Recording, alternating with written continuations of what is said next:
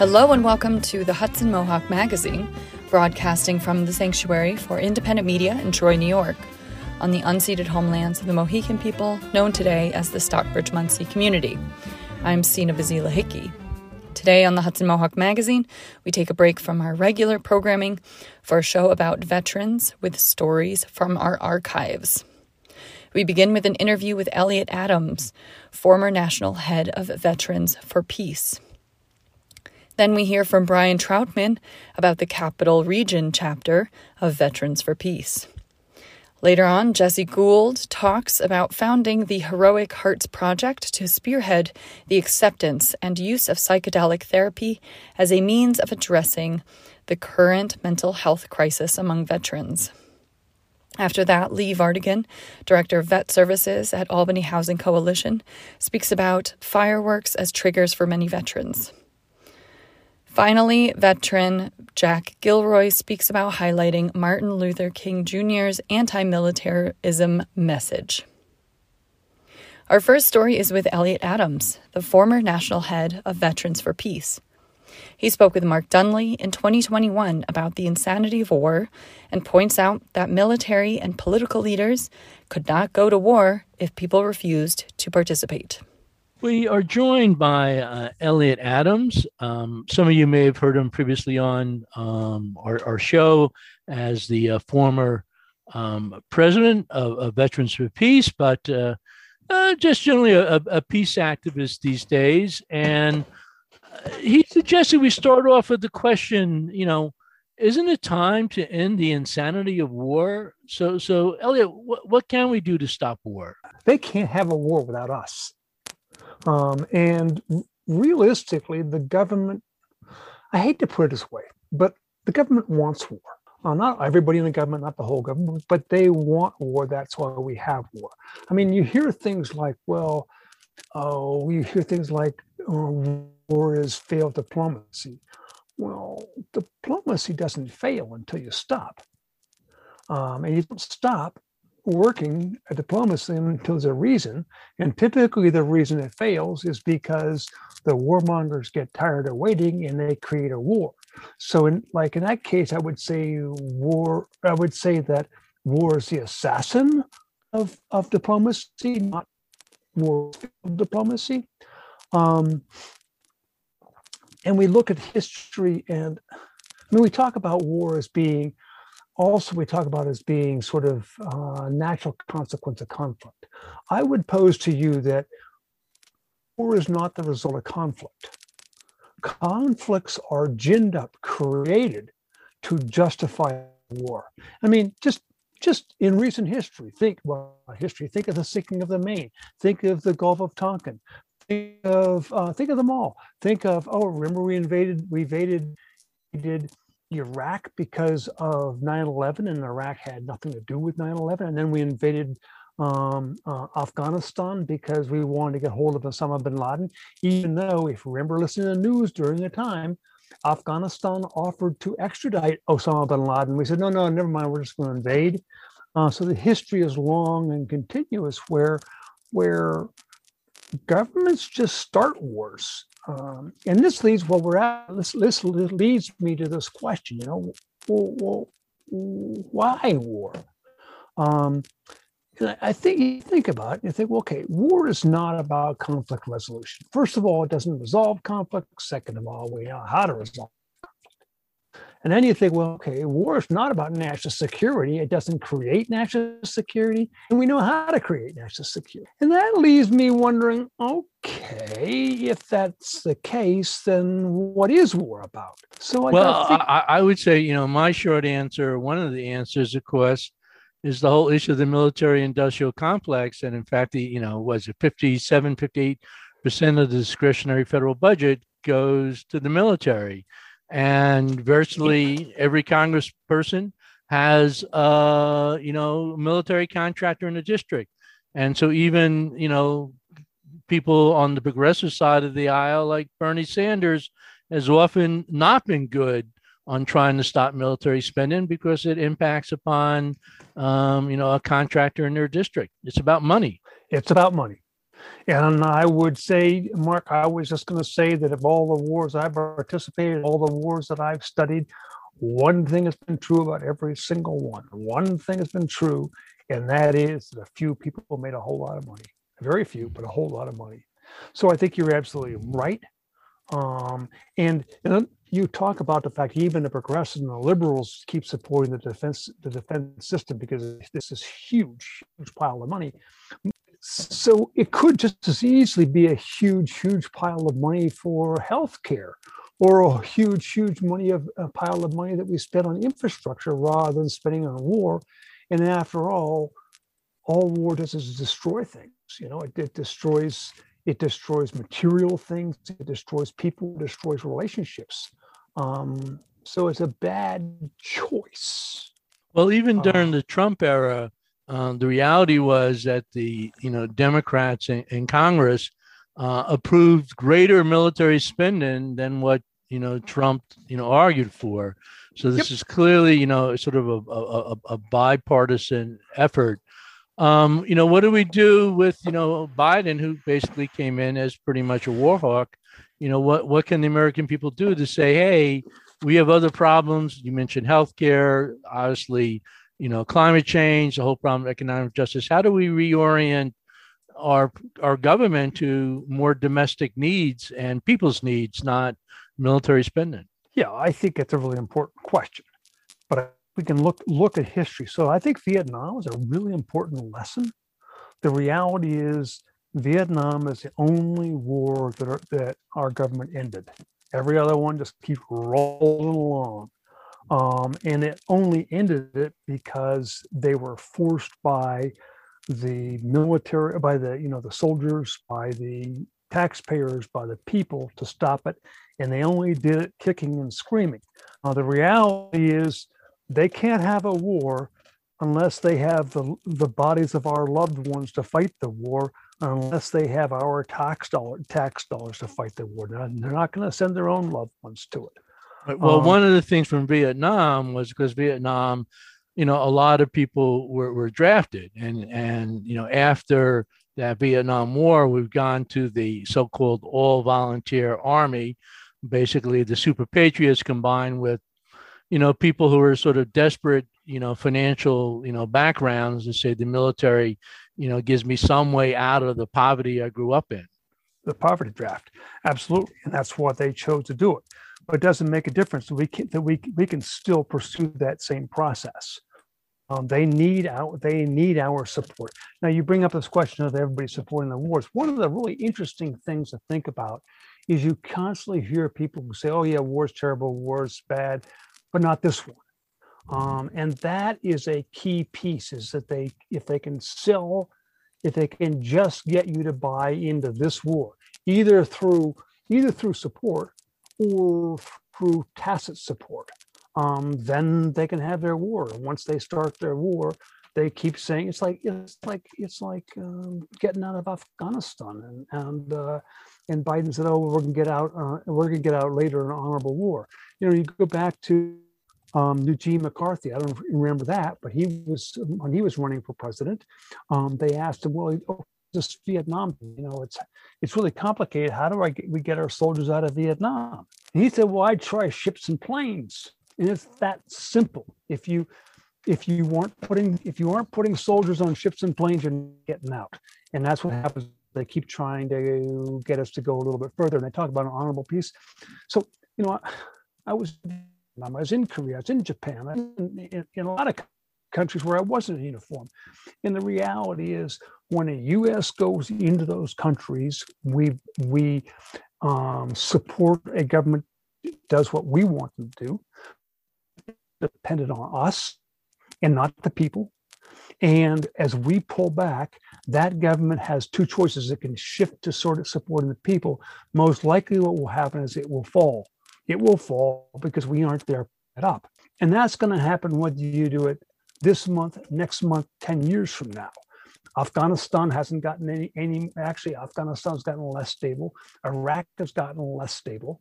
Every country we get into gets unstable. And you take Iraq. Iraq was a stable first world nation when we invaded second. Now it's an unstable second or third world nation. Afghanistan's completely been destabilized. So we aren't, it's hard to recognize we are not part of the problem. That's the solution. We are the problem. It is our warmongers which created the problem and will continue to create the problem until we just get out. And is it going to be messy? Yes, it's going to be messy. And if you didn't know it was going to be messy when you started the war. What should people do at this point to tell, our leaders no more wars? First thing they have to do is they have to actually believe that it is time to abolish war. And I would say quite simply, not only is this the time to abolish war, if we don't abolish war, species will not survive. So the first thing they have to do is make their personal commitment that they believe it's time to abolish war, and then use all their tools, let our politicians know all the time, be willing to take a little bit of a risk in either a demonstration or in refusal to pay taxes, and it's just a matter of building a movement to abolish war. And now is the time. Now is the critical time. And it's also not a bad time just because we have this history of one bungled war after another bungled war, and now we're trying to create a war in Iran, which will make it even worse. I want to thank Elliot Adams for joining us today, and this has been Mark Dunley for the Hudson Mohawk Radio Network. Mark Dunley's interview with Elliot Adams is from 2021. Our next story focuses on Veterans for Peace's local chapter. Brian Troutman was the president of the New York Capital Region chapter for Veterans for Peace back in 2018 when he spoke with correspondents Nick Sergey and J.P. Podgorski. Brian Troutman is a professor at Hudson Valley Community College and president of our local chapter of Veterans for Peace. Brian joins us now via phone. Hi, Brian. Hello. Thank you for having me. Thank you for joining us, and tell us a little bit about Veterans for Peace. Well, I think I should begin by giving a little background on my veteran status, and that then would give you good insight as to why I joined Veterans for Peace and what the organization is all about. I'm a post-Cold War Army veteran who served 4 years on active duty during the 1990s. And I've been an educator for about 2 decades now, including teaching peace studies for approximately 8 years. I currently teach economics and the humanities, both through Hudson Valley Community College and online as well. And I've connected with the Sanctuary for Independent Media some 9 years ago as a volunteer, and I want to add that I'm also proudly a sustaining donor of the Sanctuary. I discovered Veterans for Peace about 8 years ago. We're an international nonprofit organization founded in 1985 with the mission of educating on the human and financial costs of war in order to end militarism and abolish war as instruments of national policy. We aim to replace our long-standing war culture and war economy by helping to build a more just, peaceful, and sustainable world. As part of our mission as well, we seek justice for victims of war on all sides, so that includes veterans and civilians that are caught up in war. Now, I should add that toward achieving these ends, we use strictly nonviolent means. So nonviolent direct action methods, from nonviolent protest to nonviolent resistance. Our national office is located in St. Louis, and we have approximately 3,000 active members. We welcome both veterans and non-veterans of all generations.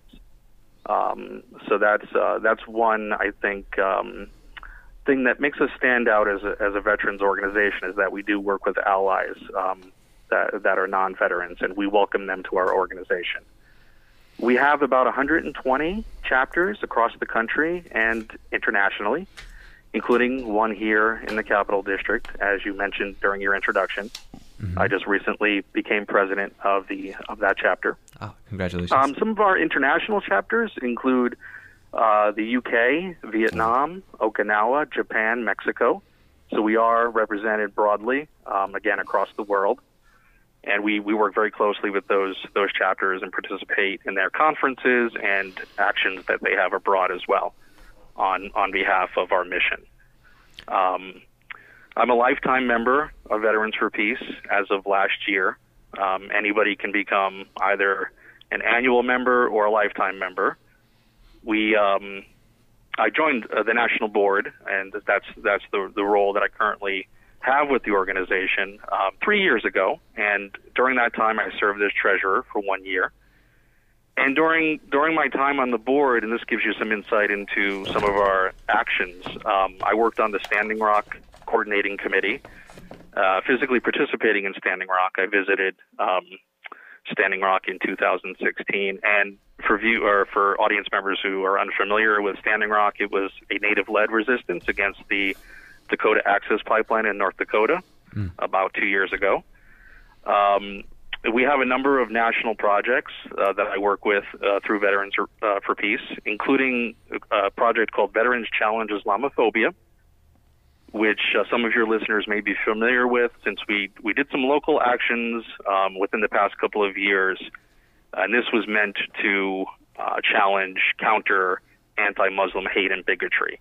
We held a voter registration drive outside of a local mosque, and so that was part of our actions to combat Islamophobia. Currently, we're working on developing a Veterans Peace Conference, International Veterans Peace Conference, that we plan to hold next year in New York City. We are working with the United Nations in order to gain space to hold a portion of our conference at the United Nations. So that gives you some background and some current detail in terms of what our organization is about and what we're involved in. Wow. Wow. So there's a lot going on there. Right. Yeah, absolutely. And I just touched on some of our national projects. Others are listed, of course, at our website, veteransforpeace.org.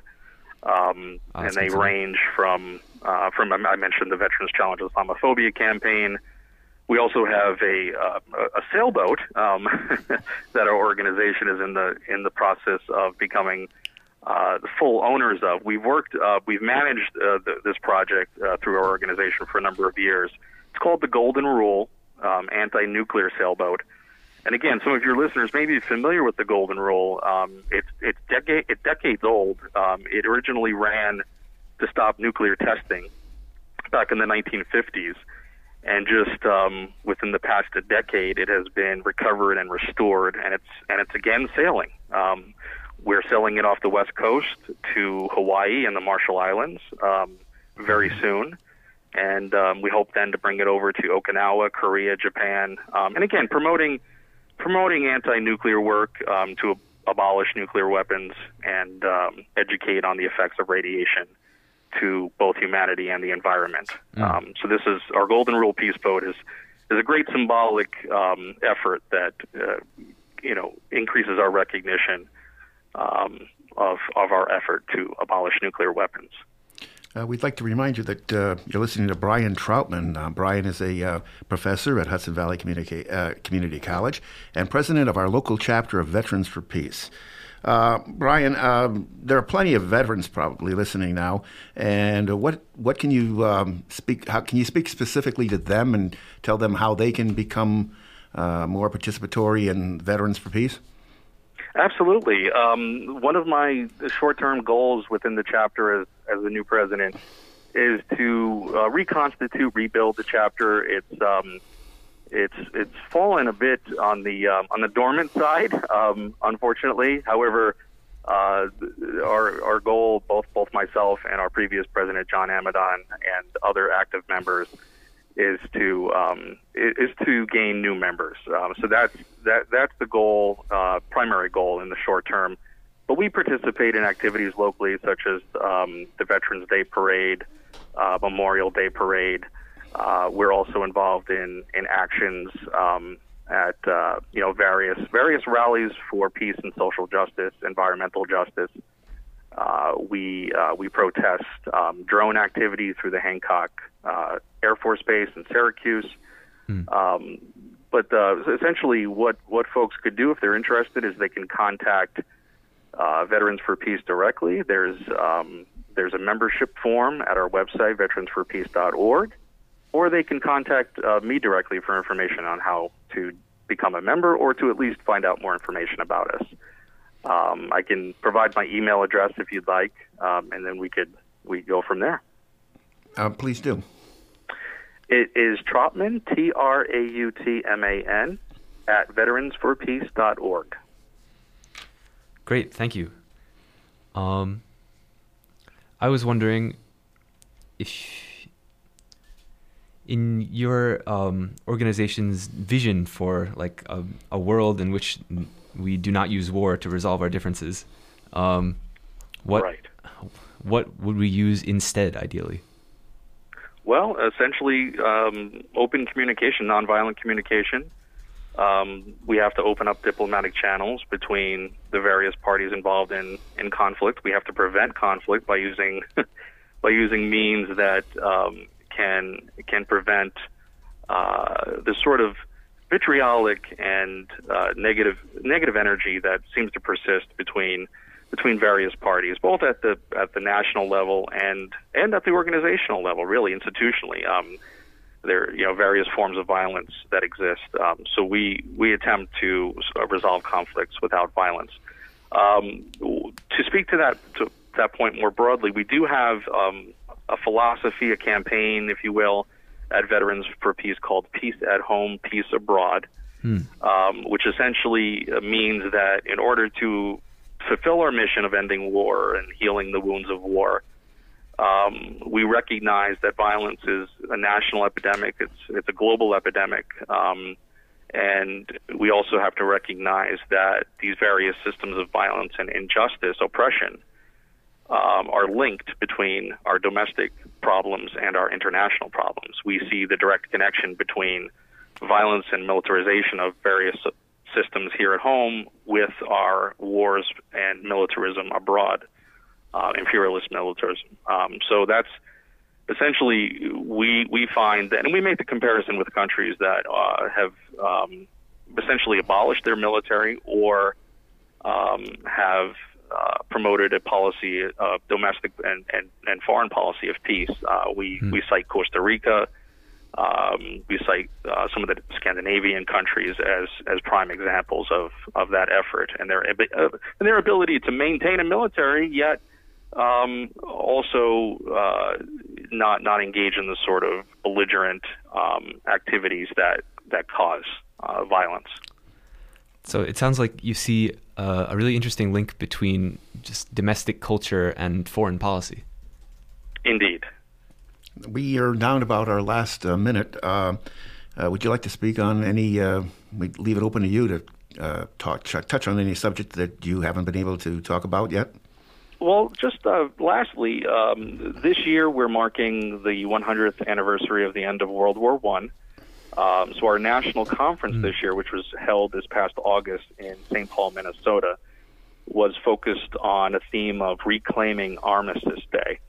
For your listeners who are unfamiliar with Armistice Day, this was a day that was supposed to be dedicated to peace during World War I, and after World War II, through President Eisenhower and Congress, it was rebranded as Veterans Day, November 11th. So we're trying to educate the population about the original meaning of November 11th and how we need to honor peace and efforts for peace rather than honor military and glorifying war. Wow. So again, we're trying to educate on the true intention behind November 11th. So efforts surrounding November 11th will be dedicated to that activity. And just one last thing, we're participating in an activity called the Women's March on the Pentagon, which is taking place October 21st in D.C. With a number of other organizations, which is an effort to, again, educate on the human and financial costs of war, and to hopefully end war as an instrument of national policy. All right. Well, thank you so much for joining us, Brian. Thank you, Brian. Well, thank you for having me. That was Brian Troutman, professor at Hudson Valley Community College and president of our local chapter of Veterans for Peace. That was an interview from 2018 with Brian Troutman, the then president of the New York Capital Region chapter of Veterans for Peace. He spoke with correspondents Nick Sergey and J.P. Podorsky. For those of you just tuning in, you're listening to Hudson Mohawk Magazine on Hudson Mohawk Radio Network on WOOCLP 105.3 FM Troy, WOOGLP 92.7 FM Troy, WOOSLP 98.9 FM Schenectady, WOOALP 106.9 FM Albany, and streaming online at mediasanctuary.org. This program comes from the Sanctuary for Independent Media in Troy, New York. If you like what you hear, you can support this program by telling a friend. Find today's stories and more at mediasanctuary.org. Jesse Gould founded the Heroics Hearts Project in 2017 to spearhead the acceptance and use of ayahuasca therapy as a means of addressing the current mental health crisis among veterans. Correspondent Corinne Carey spoke with Gould about his own experience with psychedelics and how he's working to give other veterans access to the healing potential of these substances. This interview is from 2022. Jesse, thank you so much for joining me.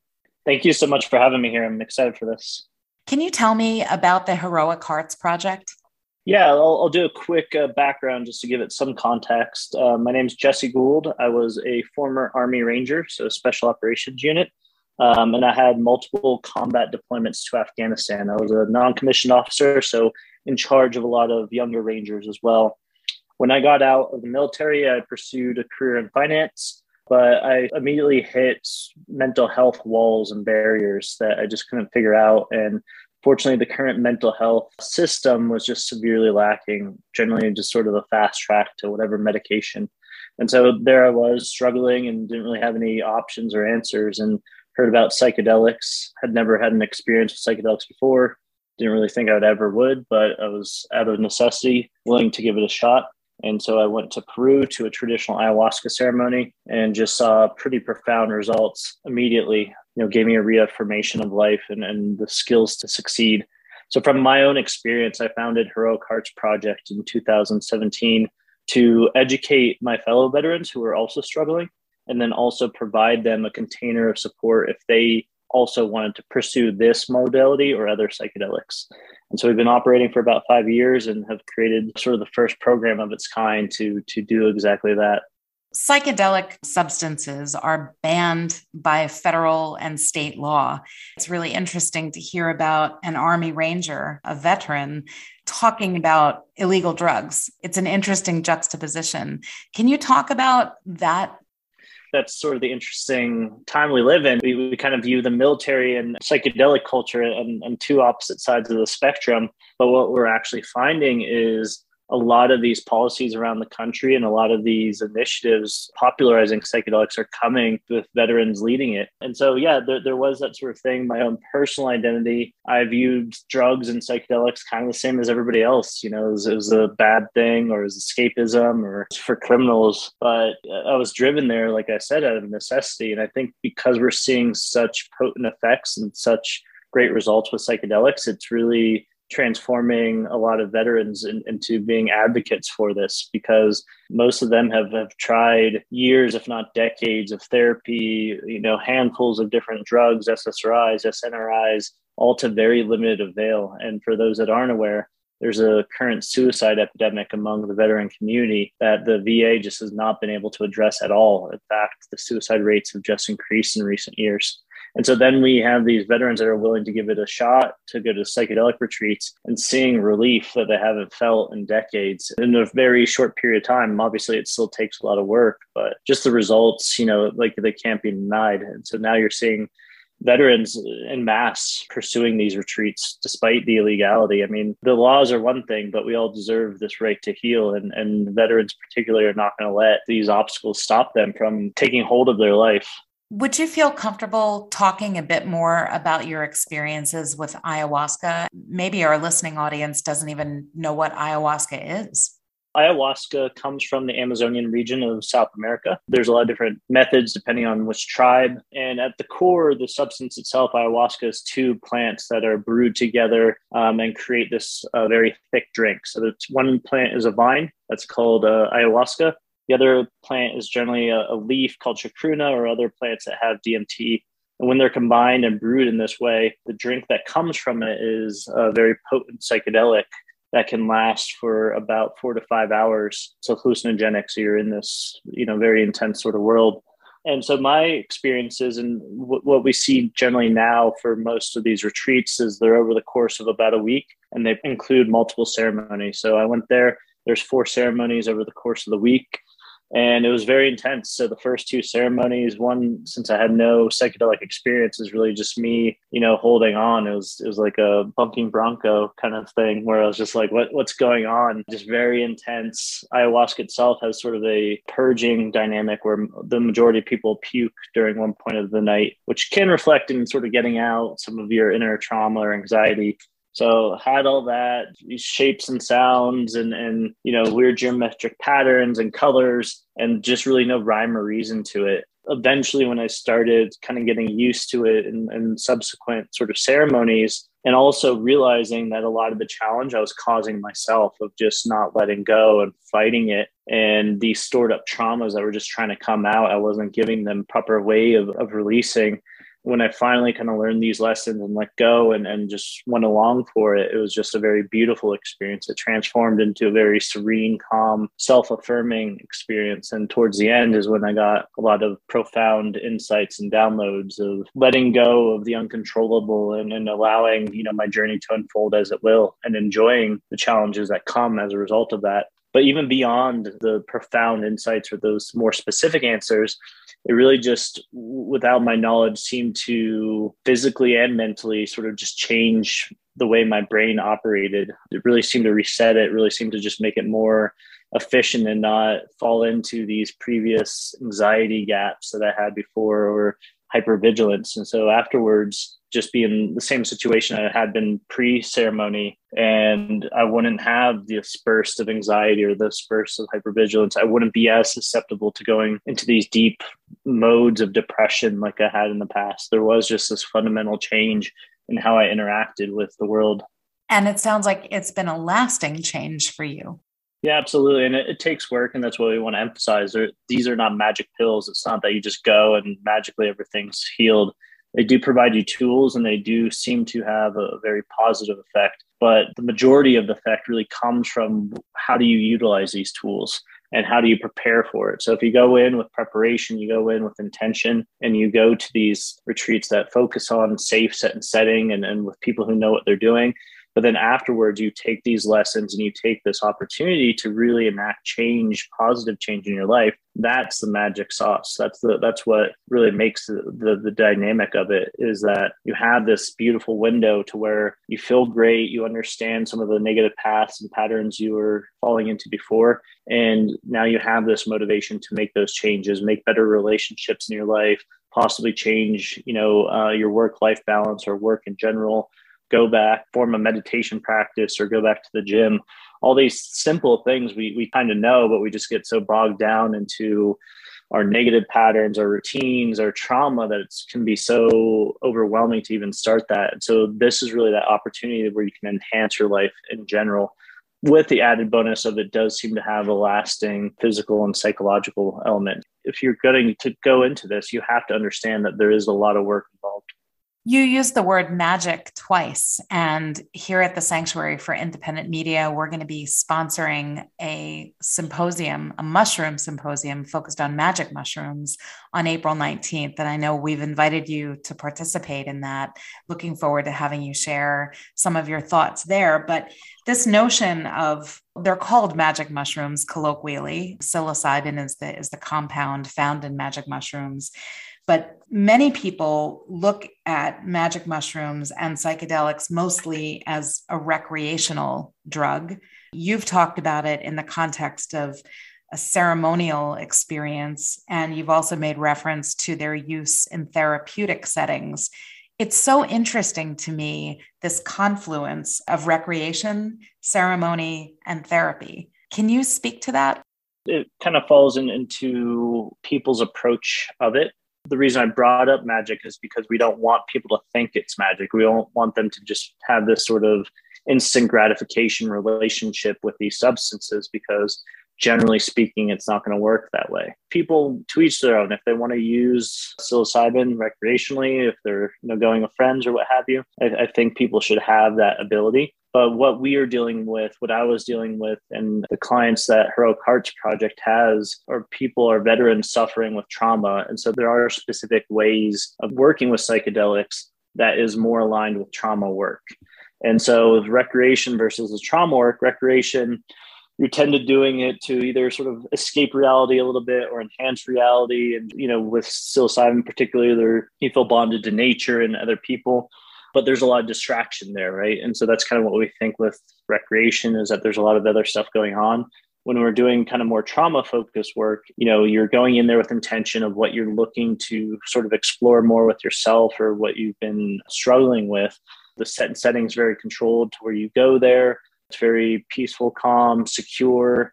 You'll generally take bigger doses, and then you'll be sort of in your own mode. You'll generally have either at night or have blindfolds on, and then have sort of music that's aligned with the ceremony going on. All of these things allow you to really go deep inwards and not be distracted by anything, because all these psychedelics, they enhance your senses, your sense of sight, smell, touch, all these things are enhanced. So you want to sort of minimize the distractions there. That way you can really focus on the internal process and really get a lot out of it there. And so that's sort of how we design it. And, we're not saying this is the only way to do it. This is just how we found works the most effective. You've been involved in efforts at the state level to change laws that would allow more veterans to have access to this kind of experience. Can you talk about that? Because of how many veterans are struggling, and because they're finding such great relief with psychedelics, you're finding across the country so many veteran advocates of these policies, just because they see the failure of the mental health system. And there's just so many that have been struggling. And I think policy leaders have also seen that, of how effective the veteran voice has been in just opening the door to conversation, but also making this a bipartisan issue. And so that's what we've seen around the country. And Heroic Hearts Project has been involved in pretty much the vast majority, starting with Washington, D.C. And we were part of the campaign in Oregon that was successful. We're now the co-sponsors of the California bill. We helped out with the Texas bill, Connecticut, the list goes on. And in each of those cases, it's actually surprised people who have been doing politics for a while, because we'll have veteran advocates in the local area talk to representatives, talk to state senators, state assembly members, regardless of their political leanings. They all tend to listen to what these veteran voices have to say, out of respect for their service, and just them being really good advocates for the efficacy of this, because these are people that have, like I said, tried nearly everything else. And so that's sort of the power of what we're seeing with veterans going in there, where it's really helping some of these bills pass and really making it more of a human issue as opposed to sort of a political issue. Well, my dad passed about 8 years ago. He was a Marine.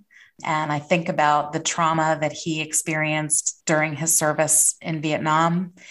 And I so wish I could go back and give him access to this kind of powerful treatment. I think it would have changed our family's life. Yeah, absolutely. I mean, as with all of these things, there's triumph and tragedy in it. It's tragic that so many veterans for so many years and civilians in general have had to suffer essentially needlessly because of archaic drug policy laws. But the triumph now is there does seem to be a light emerging, and we're seeing some great results. We're seeing some support, enthusiastic support on both the academic, political, and local level of these psychedelics. So it does seem like we're coming into a new era of mental health care that actually is effective. That's not just leaving people with their scars from war, but they can actually come out of that and still thrive in life post their military experience. Well, Jesse, I've so enjoyed talking to you. Thank you for sharing your perspective on this, and I hope we'll see you on April 19th. Thank you so much for having me. Pleasure to share with your audience. And for those that want to find out more, heroicheartsproject.org. We're a 501c3 nonprofit on most social media. So please reach out if you can support. We always love the support. Corinne Carey interviewed Jesse Gould of the Heroic Hearts Project ahead of the Ending the Prohibition of the Mind, a Mushroom Symposium virtual program organized by the Sanctuary. A recording of this event is available on our website. Next, we have an interview with Lee Vartigian, Director of Vet Services at Veteran Housing and Services for Albany Housing Coalition, Inc. He spoke with me, Sina Bazilahicki, about how fireworks affects the residents and what they're doing about it. Fireworks are a tradition to celebrate Independence Day in the U.S. While many are in awe of the display of lights and booming sounds, not everyone feels the same way. One group that is often disrupted by the fireworks are veterans due to post-traumatic stress disorder from fighting in wars. To learn more, I'm now joined by Lee Vartigian, Director of Vet Services at Veterans Housing and Services at Albany Housing Coalition, Incorporated. Welcome to Hudson Mohawk Magazine. Thank you. So fireworks are loud with bright flashes of light, creating smoke and burning smells. What does this do to a veteran who lives with PTSD? Well, again, I'm Lee Vartigian. I'm the director. We have a veterans house, which is transitional housing on First Street in Albany. And I can tell you that we have significant numbers. In other words, out of the 32 beds that we can fill, right now we actually have 29 of them filled. So we have a house full of veterans with a variety of issues, and some of those issues are sensitivity to noise and smells and such. Some of them are diagnosed with PTSD. Some of them just have drug and alcohol abuse issues. They're all previously homeless veterans that have issues that they're dealing with, and they're coming from homelessness into transitional housing where we provide a ton of services, to include a bed, meals, case management, employment counseling, and access to the VA, access to the civilian hospitals and the hospitalization and health care if they're not eligible for VA health care. So we do have veterans that are affected by these noises, and it's a problem every year. I've been here 9 years, and I can tell you, I think it's getting a little worse. So you know that the 4th of July is coming. How do you prepare? And please expand on how you feel like it's progressed over the years. So we have some normal meetings Monday and Tuesday nights with the case management team, and these issues are addressed. And I'll tell you how I think it's getting worse in a minute. But basically what we tell our veterans, we have quieter places in the house, say in the lower level, in the basement, where there's TVs and such, air conditioning running and things like that, which kind of reduces noise from the outside a bit. So we do direct them to go down there if they're hearing a lot of fireworks. They always have access to call the case managers.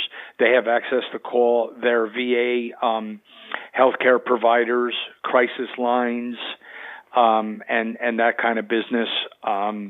They obviously can speak to one another peer to peer. But there's not a lot I can do with the outside noise, and what I think is a problem that's getting worse because the fireworks stands and the availability and the legality to buy the fireworks is just getting it's all over the place. I go up the street and see the fireworks stands up with the tents all the time. And a lot of it is buy one, get two free. And so, people are just buying these fireworks up and they're just setting them off. And what I could tell you is I don't know the legality of setting off fireworks that you buy legally in the city limits. I don't think it's legal. But what I could tell you is it's abused in the inner city of Albany, and this is according to my case managers, to my veterans, to the staff. I'm literally in an office right around the corner from that.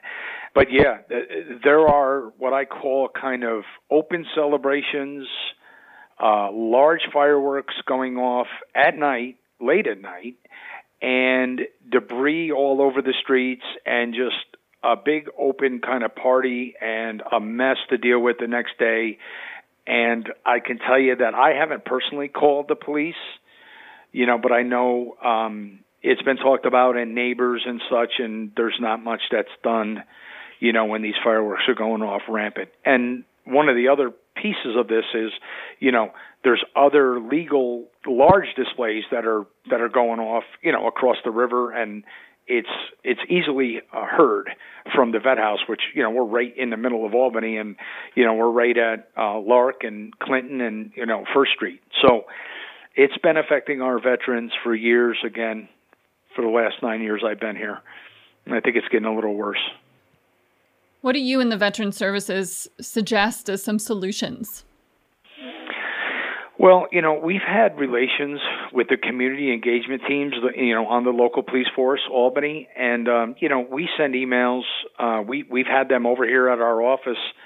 We've actually addressed other issues besides fireworks issues, blatant drug issues and transactions going up and down Clinton Ave and things like that.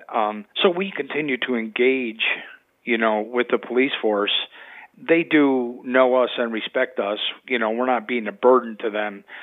But we have some community relations. We've had up and down First Street in front of our vet house motorcycle rallies where we've had 50, 70, 150 bikes come up the street and park.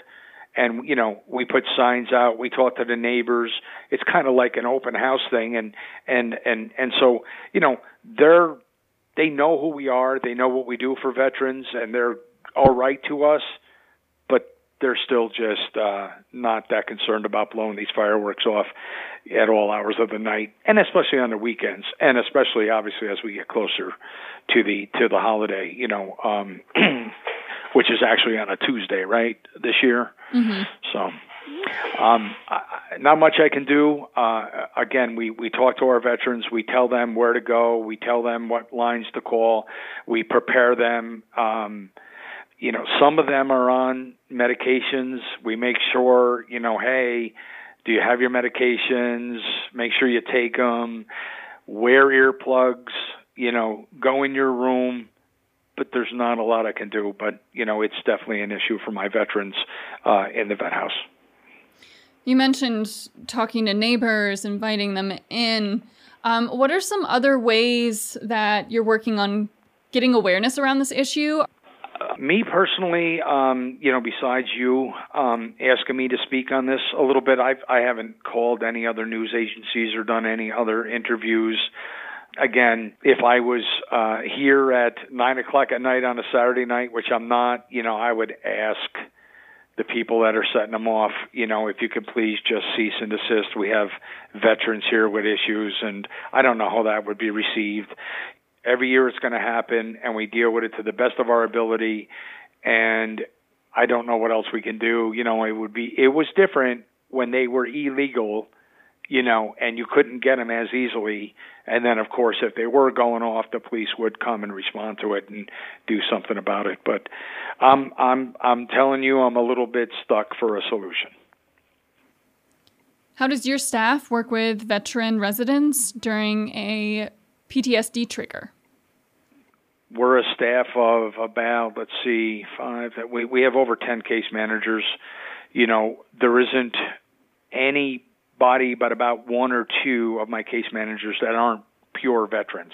So we're veterans that speak veteran and know how to speak to veterans. So, we communicate with them the best of our ability, and we just we talk them through it. Again, the majority of my staff are retired, 100% disabled veterans.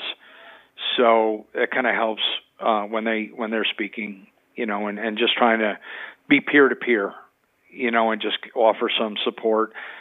But there's not a lot we can do. Well, again, our case managers are not licensed, psychiatrists or psychologists. We're case managers, with the experiences of being a veteran and going through the system of applying for disability and getting it and helping them get what they deserve and what they need. And, sometimes that's the best we can do. Lee Vartigian, it's been a pleasure to have you. Thank you for talking about veteran housing and services. Is there anything that you would like our listeners to know as we leave?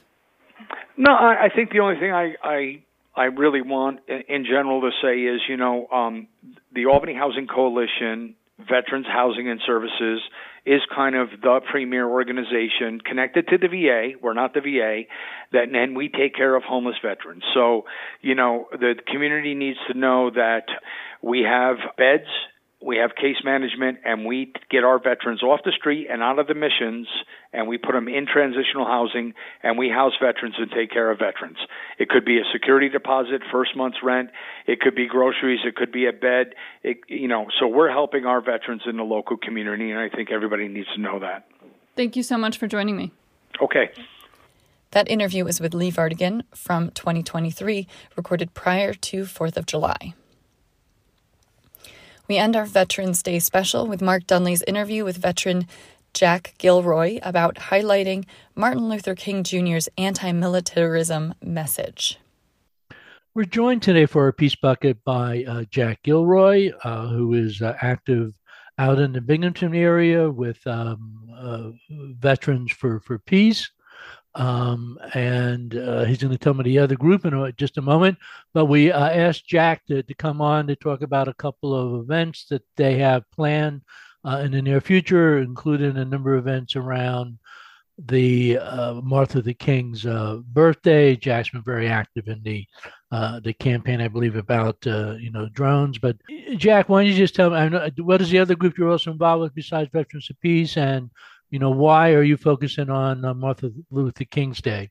Okay, sure, Mark. We like to work in solidarity with a variety of peace and justice groups. And the other group that I mentioned earlier when we wrote was Peace Action of Broome County. And Peace Action, of course, the large national organization, but we're very active with Peace Action here in the southern tier of New York. So I pretty much act as an events coordinator rather than to take some title. That's my job, and I do it for both Peace Action and for Veterans for Peace Chapter 90. I'm also active with Upstate Drone Action out of Syracuse. In fact, I have spent more time in the Jamesville Penitentiary than anybody else in the group. I do a lot. We have some things you might want to question later as to what we have planned with the Upstate Drone Action people. We also, of course, are very, very active with bankillerdrones.org. That's bankillerdrones, all one word, .org. And some of the members of Band Killer Drones and Rising Up will be involved in an activity in honor of Martin Luther King's very strong voice in opposition to militarism, especially during the Vietnam War.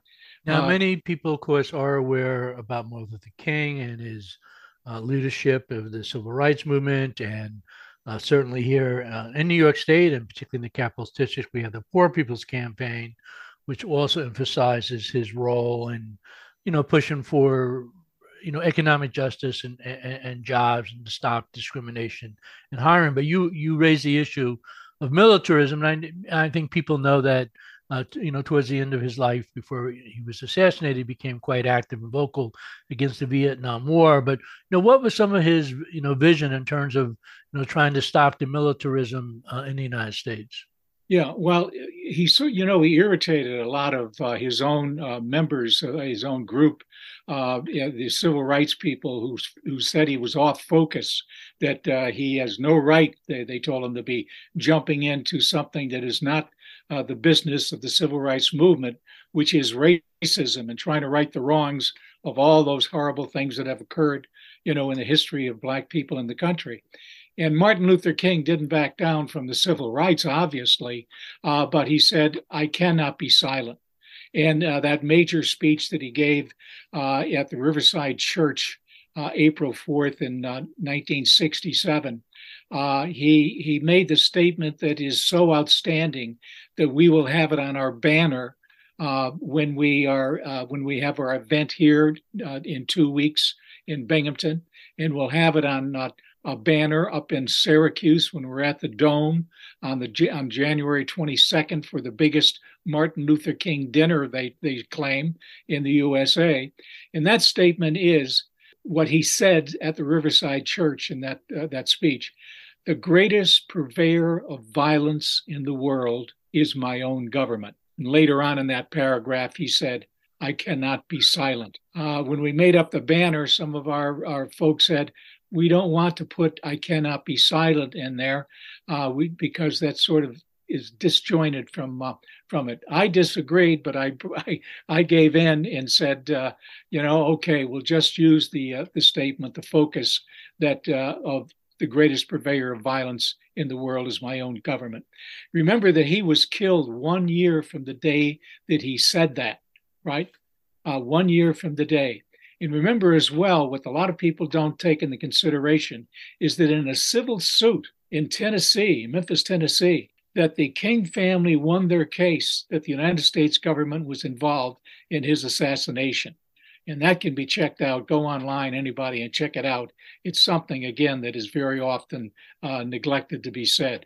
So, yeah, militarism could very well be the thing that led to the death of Martin Luther King by certain groups within the United States government.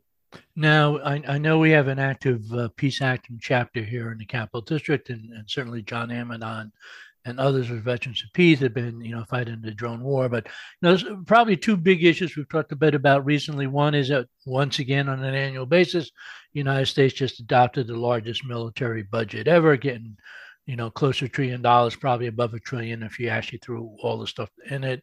And then, of course, there is the ongoing war in the Ukraine, and certainly I think most peak groups would condemn Russia for having invaded the Ukraine, but at the same time, I think many people understand that to a certain extent, the large extent, the United States has turned the war in the Ukraine into a proxy war against Russia.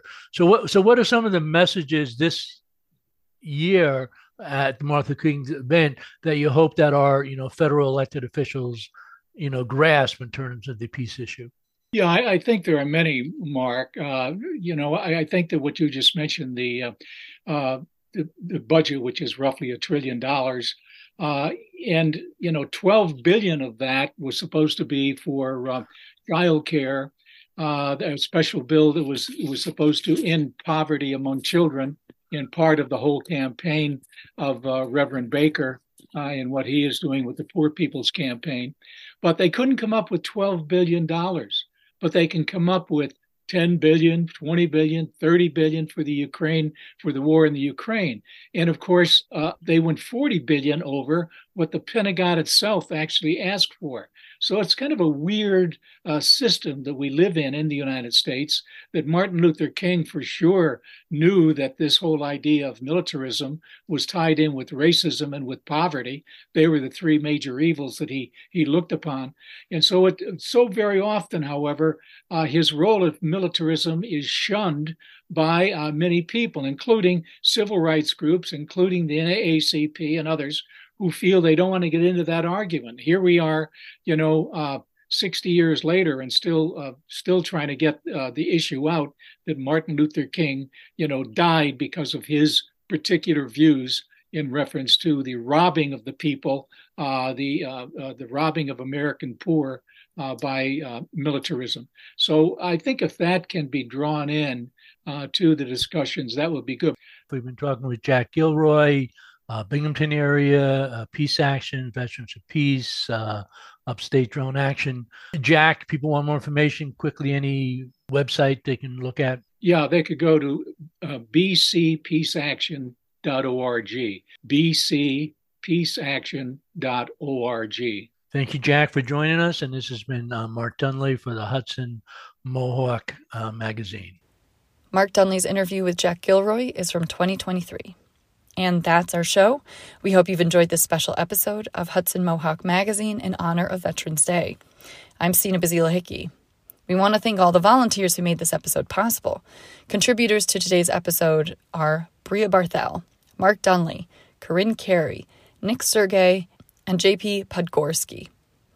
We appreciate all of our listeners.